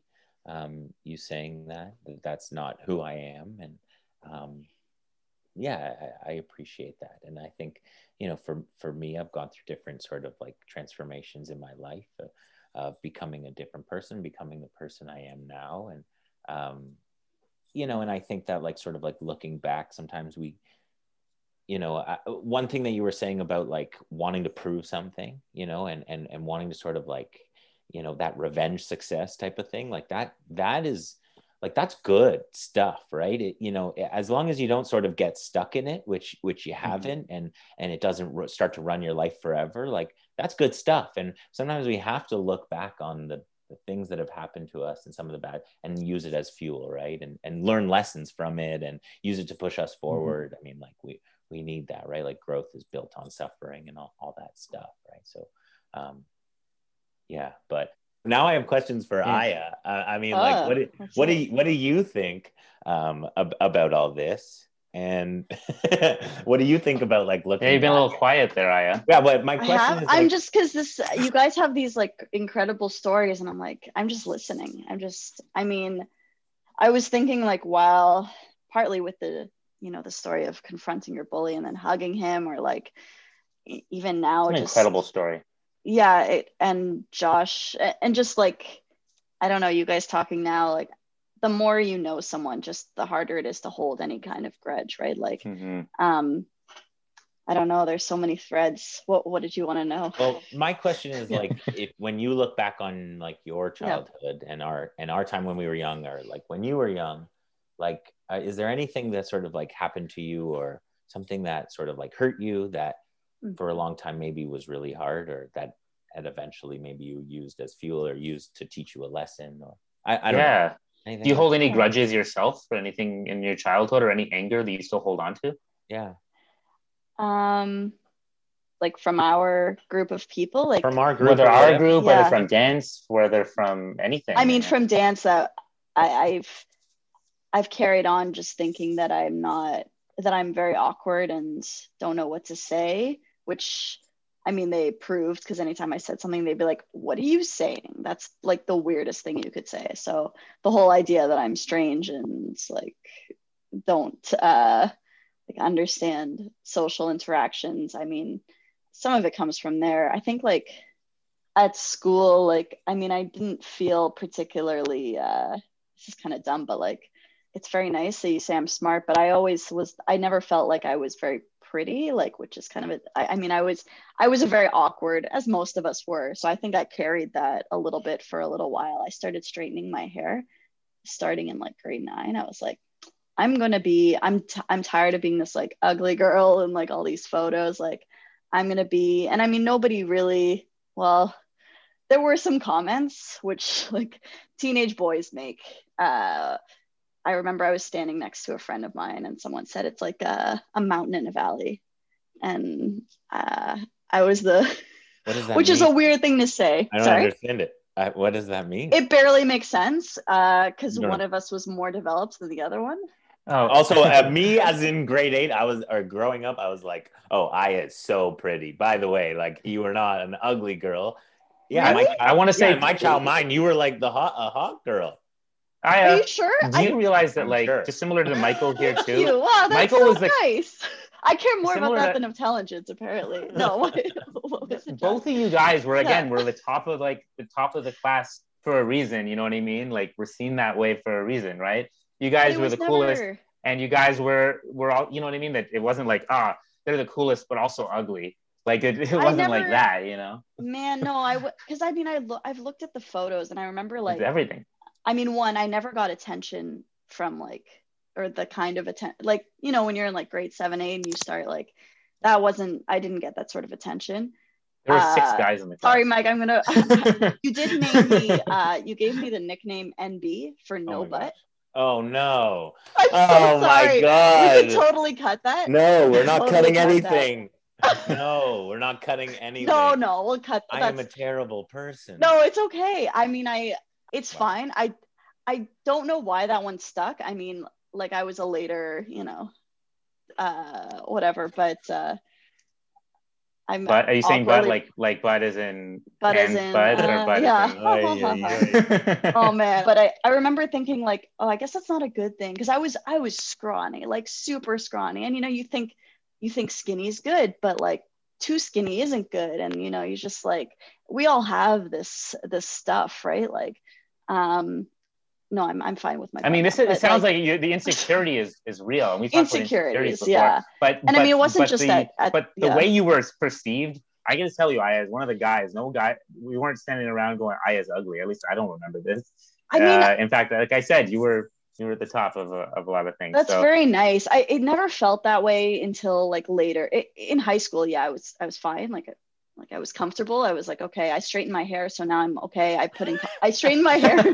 Everything's fine. All you have to do is straighten your hair. We good. Because I straightened my hair and put in contacts and I would wear my hair loose. But I remember like my hair like slicked back in a ponytail, the glasses on. Like I've seen pictures and I'm like, oh my God, what was wrong with me? We were all disgusting. And yeah. Sorry. That's a bad thing? We were all so weird back then. We were so weird. There were enough comments that I was like, okay, so I know that I'm skinny and that's supposed to be good, but I don't think anyways. It's amazing a way even a single comment can stick with us. It's weird. Forever. I bet like, again, I don't know all the details. I'm so sorry that well, I think it's probably good to be able to talk this out now. Yeah. But like, I don't know the whole context of the no butt thing or whatever, but like I can imagine. We were playing a sports game. We were in the park playing, and you were like, "Hey, NB," and I was like, "Oh, I have a nickname," and I was like, "What is it?" And then you were like, "It stands for no." But like, I can imagine it didn't mean. It was like something that Michael probably thought he was being funny. He didn't mean anything by it. It's not like he went home and started thinking about like. That it meant anything, right? It was like a funny thing, but I mean, it just, once I realized that wasn't like, I was like, I don't think that's supposed to be good. And so it wasn't just at school. At dance too, like, I remember one time, like, the teacher said something about me being, well, it was actually very nice. She was like, oh, something, those like big eyes, so pretty. So she said something, and I remember all the girls went, oh my God. And they were all like making these things. And then I came by and they were like, I don't know what she's talking about. Like, you know, what girls do. And I was just like, okay, so I'm awkward looking. I get it. I'm aware. Fine. So anyways, this has just turned into me. No, this is important to see. What you're basically telling us is how these comments make you redefine your own self and identity and how you view yourself, which is very upsetting because it's like you just in all like I guess there's no such thing as being objective, but like you look more than fine. You're great. Thank you. No, I mean, like, and I didn't. I wasn't asking for this. Doug, I know you weren't. Just I know you weren't. Her. Yeah, and make it all go away. It's important that you hear this at one time or another. No, and but now like, I'm fine. My self-esteem is I'm fine. Like everything's good. If anything, I have too much self-esteem. But like, no. But when you're young, like, that can really affect you. When you're young, yeah, and it's just like there's still parts of me that like, it's kind of a weird thing because like, even though objectively I'll be like, oh, okay, everything's fine. I'm, you know, if by general social standards, everything's okay. It's just like, it still sticks with you. It's like that awkward little girl is totally there. Like she's, and sometimes I see it in the mirror or like, sometimes I feel like I'm still that person, but I don't know if you guys still, like Mike, you were saying. I still think I'm an annoying kid. You know, I still think that it stays with me that I'm this. The things that were said to me in elementary school and high school, you know, have stuck with me too. You know, it's true that people, what was maybe throwaway lines or didn't mean anything to the people who said them. It's true that stuff stays with you, right? Yeah. And if I can just add to that, like, I still think I'm fat, right? Like every day. And no matter how much weight I'm going to lose, right? And so it's sort of the same as what you guys are saying. And we always see that hurt part of us, like, and that weak part of us, right? When we look in the mirror, because when you raise mirror, it's interesting because I always talk about that, how we see the worst in ourselves. And even in your example of like, I thought you were like this like hot grade 7er and but you thought I didn't the opposite, right, about yourself. And so it really does speak to this disconnect between how we feel about ourselves and how we see ourselves and how others see us. You know, we look in the mirror, we immediately see our flaws and the worst parts of us, right? Like we grab our love handles, we call ourselves disgusting, we like, you know, stick our bellies out, right? But no one would ever do that to us or see us that way. Can I ask you then, Michael, because you're a social worker now, like, well, two questions, I guess. How do we get past some of these things that stick with us maybe today, and how do we, you know, deal with them today? And also, how do we, it's a big question, but what are some of the things we can do to, I guess, prevent or stop bullying at the core? Yeah, so I'll just answer those super easy questions right now. Real quick. How do we stop bullying at the core? World peace while we're at it. How do we get past the things that haunt us? No, but well, I just assume you're a social worker, so you just have all the answers, like just right away. No, I don't have all the answers, but we can think about it. I mean, I think like I think there's like I think a big part of our like moving forward with our lives is like this dual action of like acceptance and commitment, I think. And because like acceptance of the past, I think a big thing for me is acceptance. So like a lot of our insecurities, a lot of our pain, a lot of our hurt, we spend a lot of energy running from it. We spend a lot of energy pushing it away or avoiding it or covering it up or excusing it or saying sorry for it, whatever. And that energy often makes like the problem worse and show up in our lives a lot more. And I think a big part of moving forward is acceptance. And acceptance is a passive state without sort of commitment as a flip side of the coin. And so what I mean by commitment is sort of like moving towards living a life you want to live, moving towards being the person you want to be, living out your values. And this is me really talking about like, how do we get past some of the things that really hurt us or we can't get by. You know, I think part of it is not trying to get by it. Part of it is trying to like make room for it in your life. allowing it to be, that's at least a big first step. And I think, a lot of what you were talking about earlier, Josh, like with, some of those conflicting feelings around your mom and some of that guilt that you were feeling, and understandably so. And I think like, what that brought up for me is like, that's important to who you are. And like this act of accepting something like that and being okay with that, talking about it and sort of like making room for it in your life, as opposed to being ashamed of it or running from it. Like that's very powerful. And I think, so yeah, I mean, that's something that I think about that. What do you guys think? Yeah, I mean, I'm not a social worker, so I don't have all the answers, but I read this thing that kind of stuck with me once. It was about like how you should, and I think it ties into us talking about how we felt as adolescents, but like you kind of imagine yourself sitting and talking to your child, the child version of yourself, or like take a picture of you as a kid. And like, would you say the things that you say to yourself to that little kid, or like the things that you think about yourself to that little kid? And I kind of did this exercise on my mom, because she'll call herself stupid in like a second. She'll do something, she's like, I'm such an idiot. And I'm like, we had this cute little picture of her when she was a little kid. And I said, like, would you say that like, to this little girl? And she was like, no. And I was like, yeah. So, I mean, sometimes like I kind of tried it. I was like, you look at it as a different person. It's kind of weird when you look at it as yourself. It's easier to be mean to them. But like, if you just look at it as another person and you see them and you're like I wouldn't say to this person, like, I mean, now as a much nicer adult than I was as an adolescent. As an adolescent, I probably would have said horrible things to them, but like, it's a lot easier to be empathetic when you kind of remove yourself from yourself. Like, cause I mean, like, so what if I see like an awkward, scrawny girl, like I would have just as much compassion for her. I wouldn't have any less respect for her. Like, it's the same, you don't. So sometimes it's easier to kind of to be nice to yourself when you see yourself as just a little kid, or like, that weird little, I don't know if that makes a lot of sense. Rings true to anybody, but. No, I agree with that. I mean, sometimes it's hard to be kind to yourself, and actually when you can be kinder to yourself, it also helps to be kind with others, and vice versa. So I think we have to start kind of at ourselves, right?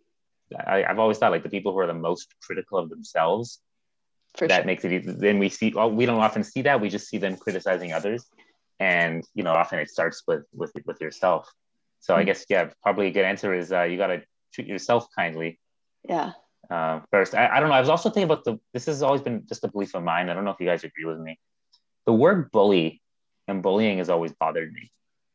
The word bully to me, again, you might totally disagree with this, but it sounds like cute. It sounds like a very cute sort of, a bully. Because it ended in ly. Everything cute. I don't know what it is. Like he's like a bully. a little bully. Yeah, and when we had like, remember in high school and stuff, we would have like what do you call them? Like when everybody came into the auditorium to assembly. Yeah, we'd have like an assembly or whatever about bullying, Mm. and they have a little thing on bullying, and they show us videos on bullying, and everybody watched it, and everybody like agreed with it, and no one ever thought they were the bully, right? And the idea, the bully to me is like almost like a cartoonish sort of otherworldly thing, like, and to me, what bothered me about it is, if like I can only imagine like telling someone you're a bully, like they would laugh, right? Okay, I'm a bully. To me, the word that better describes it is abuse. This is not in all cases, but to me, my mom didn't bully me; she abused me, at times, right? And sometimes the way that we respond to people, I think the word abuse has more weight, because I think it makes sense because of the consequences of it, right? Abuse is what has the consequences of abuse are like messing you up for life and having all these things that change you, right? To me, it doesn't mean it's intentional or anything like that, but I just think sometimes it's hard to attribute the correct weight to the idea of bullying. I don't know if you guys agree with that or not, but I've always, whenever I hear somebody tell me a story of bullying, like if I hear about a kid, I was like, oh, yeah, he's kind of bullies. I don't hear bully. I hear knowing what that is. I hear abuse. And I don't know. What do you guys think of that?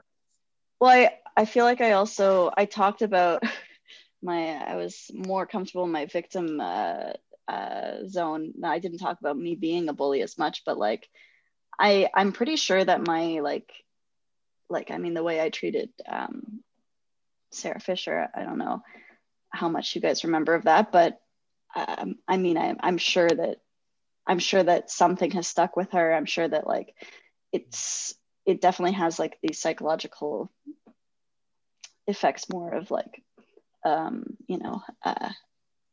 abuse than it sucks to say that, but like I hope the not. Word is, but it feels icky, right? The word is, but I mean, saying I bullied her, I feel bad enough saying I bullied, to be perfectly honest, but yeah, I'm sure that to the person it feels a lot more like this.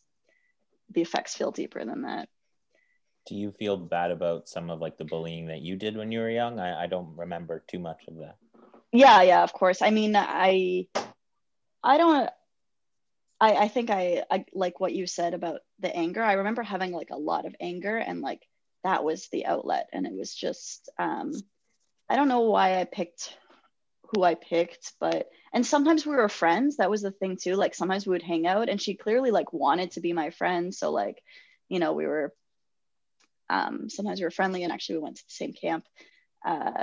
And I think we were kind of together long enough that like we kind of just grew out of it. Like she definitely had more friends at camp than I did. So like that was not, it was no longer a problem.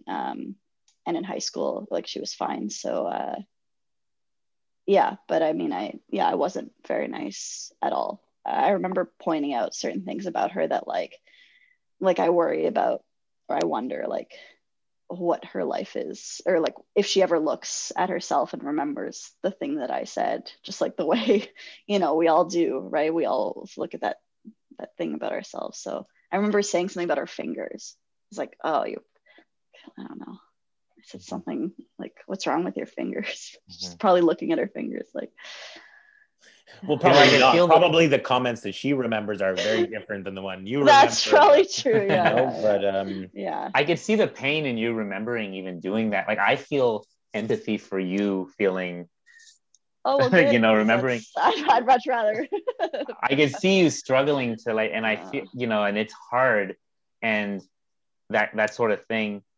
I think I like part of what makes, this is going to sound really messed up, but part of what makes a good bully is what people's weaknesses are. And if you know what people's weaknesses are, I think that can work in a good or a bad way, because it means that you have a lot of potential too. Like, so the fact that, like Mike, sorry, I keep calling you Mike. I don't care. Michael, I don't know why Mike. Though. I think we must have called you that when we were little. Easier, just call me Mike. No, I can't.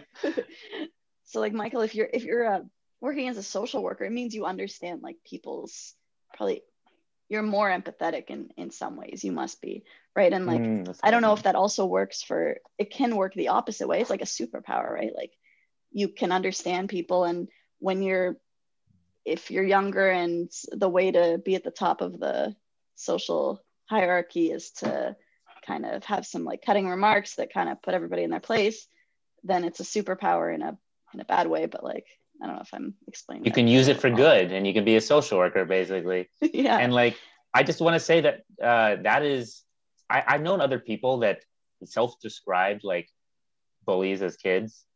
I have other friends that were like, I was a bully as a kid, and they went on to become social workers. And I don't think this is, you could tell me if you disagree, Michael.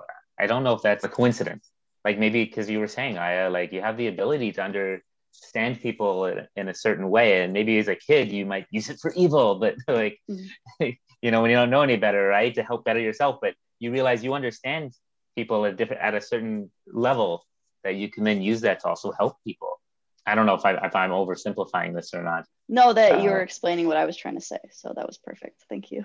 It was good. No, I guess I like what you guys are saying. I've never really attributed it to that, and I still wouldn't, but I think you're right in the fact that like picking up on people's weaknesses is like a skill as a bully, and now in my job or my life, it's all about like how to hold people's weaknesses, with care in a way that can help them grow. So maybe, there is a link there. Both have to do with weaknesses, both have to do with vulnerabilities, and being able to see them in each other. And maybe because I knew that, like, everyone has weaknesses, because I knew weaknesses too well. I would attribute a lot of that, me becoming a social worker was because I understand pain, I understand alienation and bad relationships and hurt, and I get that stuff. So I think that is part of why I did what I did.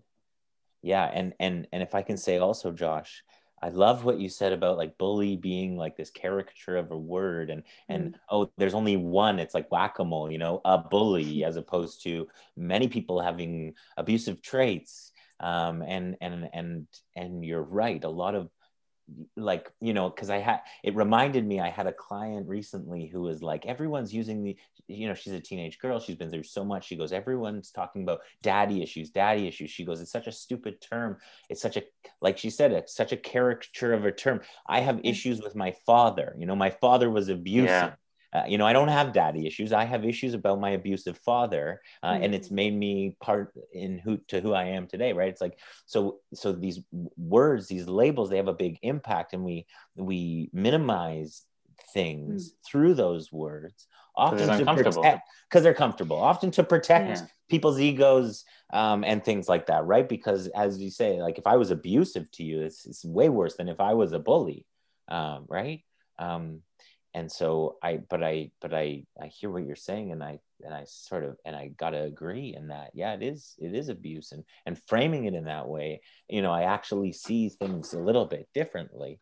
I was only saying that because I think it's useful moving forward for people, when we're talking to kids about what issues they're dealing with, and instead of looking at it as, I always think that could help if we educate children about this being a part of not some like cute little like some kids are bullies sort of a thing, but like educated as abusive behavior versus not, could be more. No one wants to be an abuser, you know what I mean? So like no one wants to be a bully either, but like it's just the weight of it. I was just thinking, in terms of, but I don't mean to like, I hope I'm not saying it's like, I just want to let you know that you abused, like not at all. That's not at all what I'm saying. And it would be so much more useful for education, basically. Like, I mean, I was, like, I've already mentioned this, but like when I was volunteering on the crisis line at the women's shelter, like it's a lot of like sexual assault and abuse. And that's what we get trained on. And when you look at the behavior and the reaction, there's so many similarities, like in terms of just the kinds of interactions that they are, that it would be useful for everyone to understand it that way, really. Like, I don't know if I'm explaining this well. By the way, I just want to say it's amazing. Just again, you're volunteering, again, women's shelter, Michael's a social worker. Like, you guys are doing such noble work, like helping people. I think, it's just, that's who you are. Okay. No, that is amazing. Okay, I don't play it down. Yeah. But you can play it down. I know you're going to. I was so ready. It's still amazing. Okay? It does feel, honestly, like most of the time sometimes it felt like really amazing. Sometimes it feels not at all, especially when they're yelling at you on the phone. Well, it's hard stuff. I had one lady, right? just like, there's, it's hard. And they're not, but sometimes I won't minimize it, because I'm glad that people are doing that work. And for me, it's been kind of eye-opening too. Like, so it's very fulfilling. I won't make a joke. It's always my instinct to make a joke whenever I'm like that. I just say I have a lot of respect, for that, and for Michael, for you doing this as like your career is, again, that's how I you think if someone says to me, like, how do you view Michael Lander? Yeah, years ago, the first thing that might have came to mind was, you in elementary school, right? The thing that comes to mind now immediately is, oh, he's this guy who helps people. This is a guy who's filled with empathy, and he works hard to make people's lives better, bettering the world. That's how you're viewed by me. Okay, once upon a time. So I can only imagine, in general, most people must see you like incredibly. Like you're probably a hero and a savior to a lot of people as well, doing the work you do.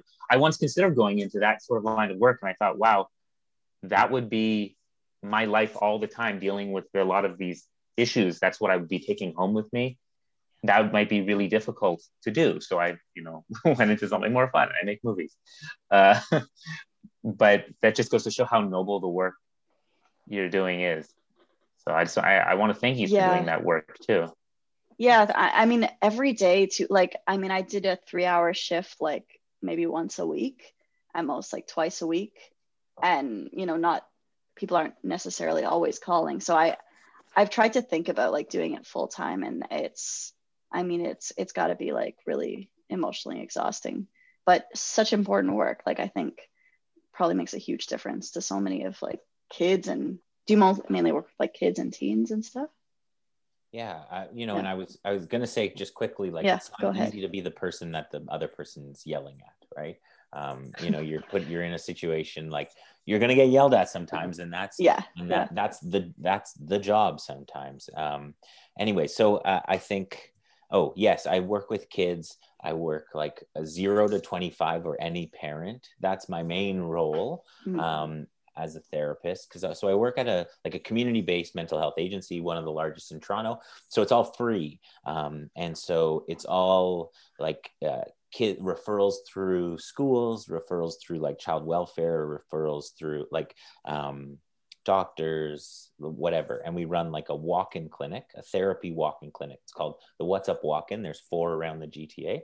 And we are in the North Etobicoke sort of region, and anyone can walk in, any kid, any parent can walk in and get therapy that day. Wow. Yeah. That's so, awesome. I will meet with a 16-year-old who is feeling suicidal and decides to walk into the agency for therapy that day. So I'll see them. Wow. And then in the next hour, I'll see a parent of a 2-year-old with autism, or I will, or I will see all different types of people. Wow. And so it's pretty intense stuff. And I also have like lots of sort of like ongoing cases, like mostly teenagers. I work with a lot of teenagers. How do you handle that emotion? Like, how do you deal with all that constant emotional flux? Yeah, I mean, like it's hard, but I think because I believe in it so much. And I think it's so important, and also like it fuels me, it fills me up. I almost need it in a way. Yeah. So it doesn't drain me.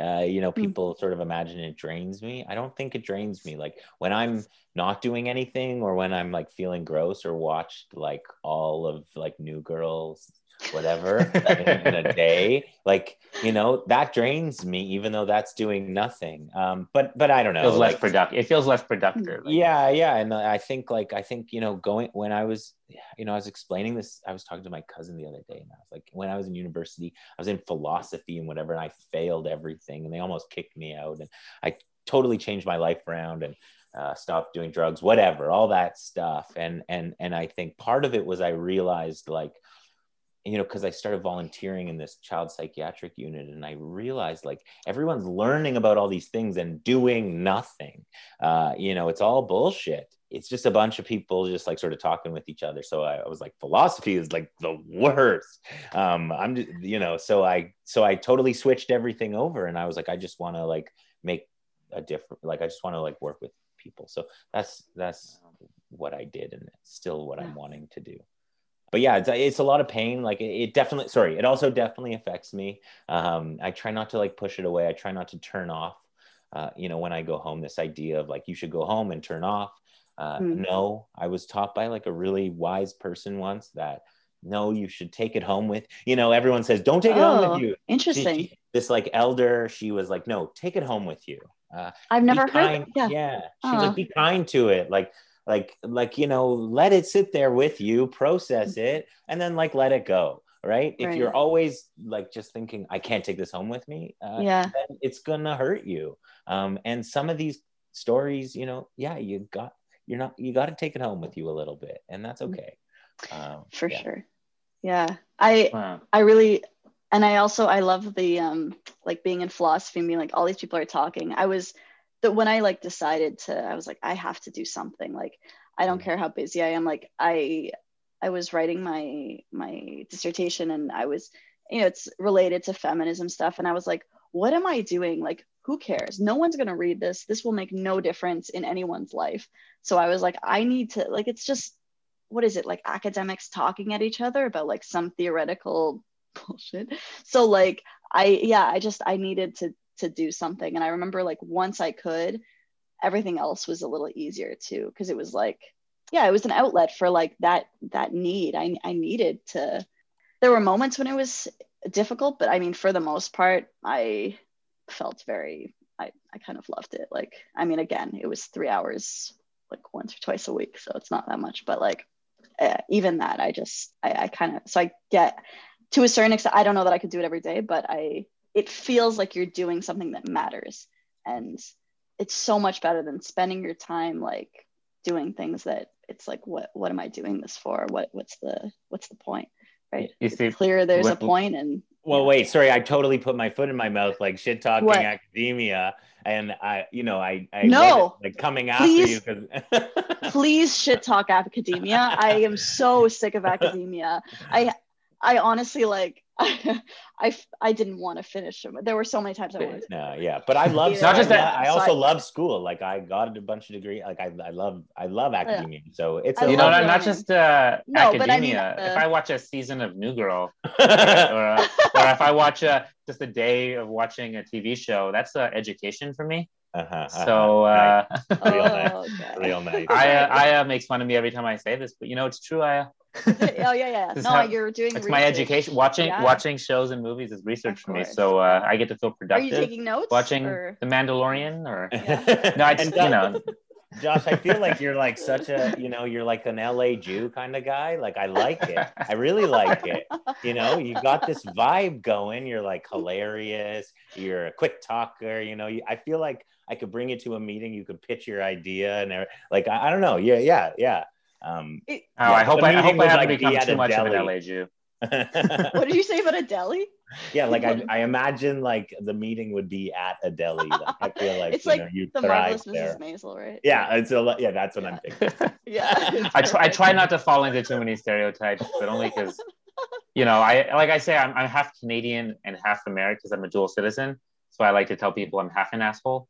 But that's funny. No, it's actually you're a pleasant person to have around. Like sometimes when I remember like even when you came to like a party, I don't know, when we were like the last time you were in London and it was like a birthday party, and it's like you're kind of a good party person around, Josh, because you're like, you've got the LA stories, you like know, what is it, like Spielberg's mom or whatever, like it's just very easy to like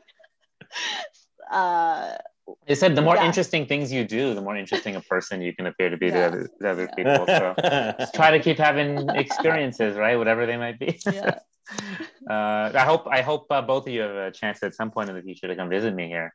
At some point. But also, there's just another way of saying that maybe it's a good way to start wrapping up. But we're all friends now, right? Absolutely. I mean, I'm not. We're all adulthood friends. I know. But you will come here. You should just come. Yeah. Josh, I meant saying. Well, I meant like if you ever come visit. But I do expect first for me to come back, and you're in Toronto basically now. I'm in Toronto. Yeah. But for sure I'll be in Toronto. I have family in Toronto. I go there all the time when I'm able to travel, and I really hope that you and I get to sit down, eat, and laugh and talk. Because I genuinely, I'm not just saying this to run a podcast. I genuinely enjoy talking to you. And just like with Aya, like Aya and I, we didn't become friends because we got on a podcast. We started a podcast because we became friends. And I similarly am feeling it. I'm talking to you that, like, I just want to be your friend. Like, we live in different places. But I hope to just touch base once in a while at the very least and keep getting to know you because you're awesome. Thanks, Josh. I absolutely, I want to be your friend. I want to be your friend, Aya. I think we're all now friends. Yeah. Hey, look at there's a theme. There's our adulthood friends theme. We need like a cheesy sound effect every time we say that when you throw in here. I mean, it's so wait. So if we think about though, like our childhood selves seeing us today doing this, could you imagine crazy us being like feeling comfortable with our lives and like being okay? I don't know. Could you imagine that? Yeah. I can't even. So nice. There's too many things to imagine first. There's a lot of. There's so many levels of that, but I'm gonna. Yeah. Like it's blowing my mind almost as much as the talk we just had with Pierce, and then whenever like the way we've seen each other change and grow, and it feels like such a surprise when we knew each other as kids, and yet it shouldn't be that surprising. People grow up, and we all become a lot more similar than we are different. And what I think is surprising me, quote unquote, the most, Michael, is how much I relate to you. We're different people, but like a lot of what you're saying, I'm like, yeah, I feel this like very similar to you. Just like I often feel like when I talk to Aya, like we like to talk about our differences. We always get excited on the podcast, like, oh, this is gonna be something where we're gonna disagree on this because that's interesting to listen to because most of the time we agree. I find so. Yeah. Well, I mean, thank you so much for coming on. It has been awesome talking to you, and also because like I haven't seen you in however many years. And I mean, maybe totally lost my train of thought. Maybe we'll have you on again sometime. Maybe we'll have you on again, but I don't want to put any pressure on you. Yeah. But it's been lovely. And awesome, thanks Michael. so much. Thank you so much.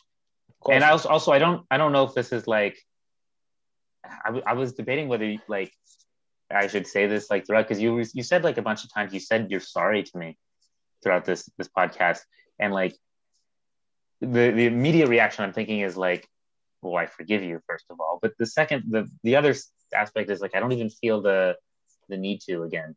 I just want to point that out in case there's any lingering thoughts about that, because I realized I didn't say that when you said sorry, and it's because I don't even like I don't feel any sort of animosity. I just want to repeat that to you again, because I think it takes a lot of courage to come on here and like even just talk about this stuff, and to talk as if you were like this bad guy or something. And again, it's way more nuanced than that.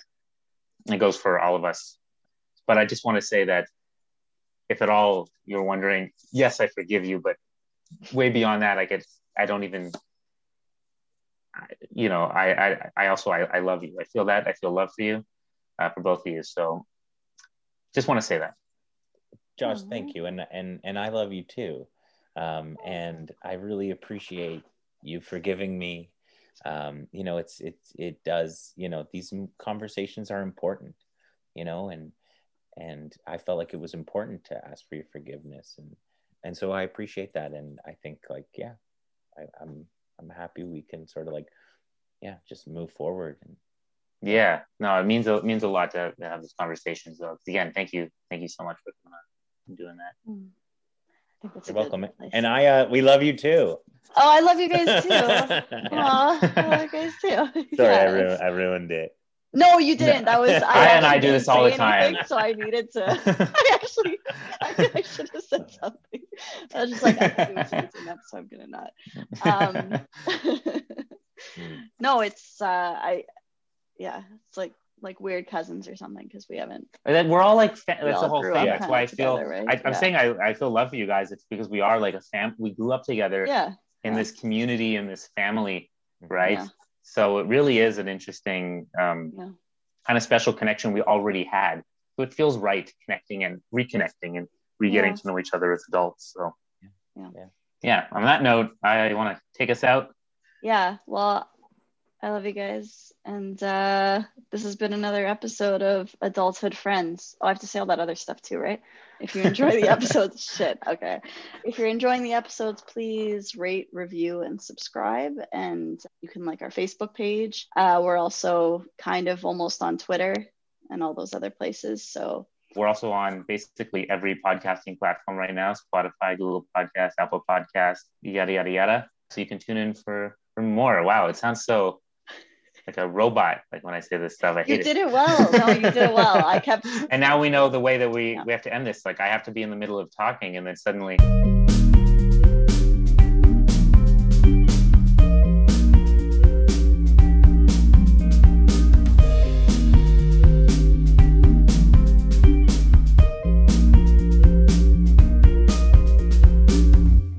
Michael's like, what the fuck's going on? Like, okay, this is what they do.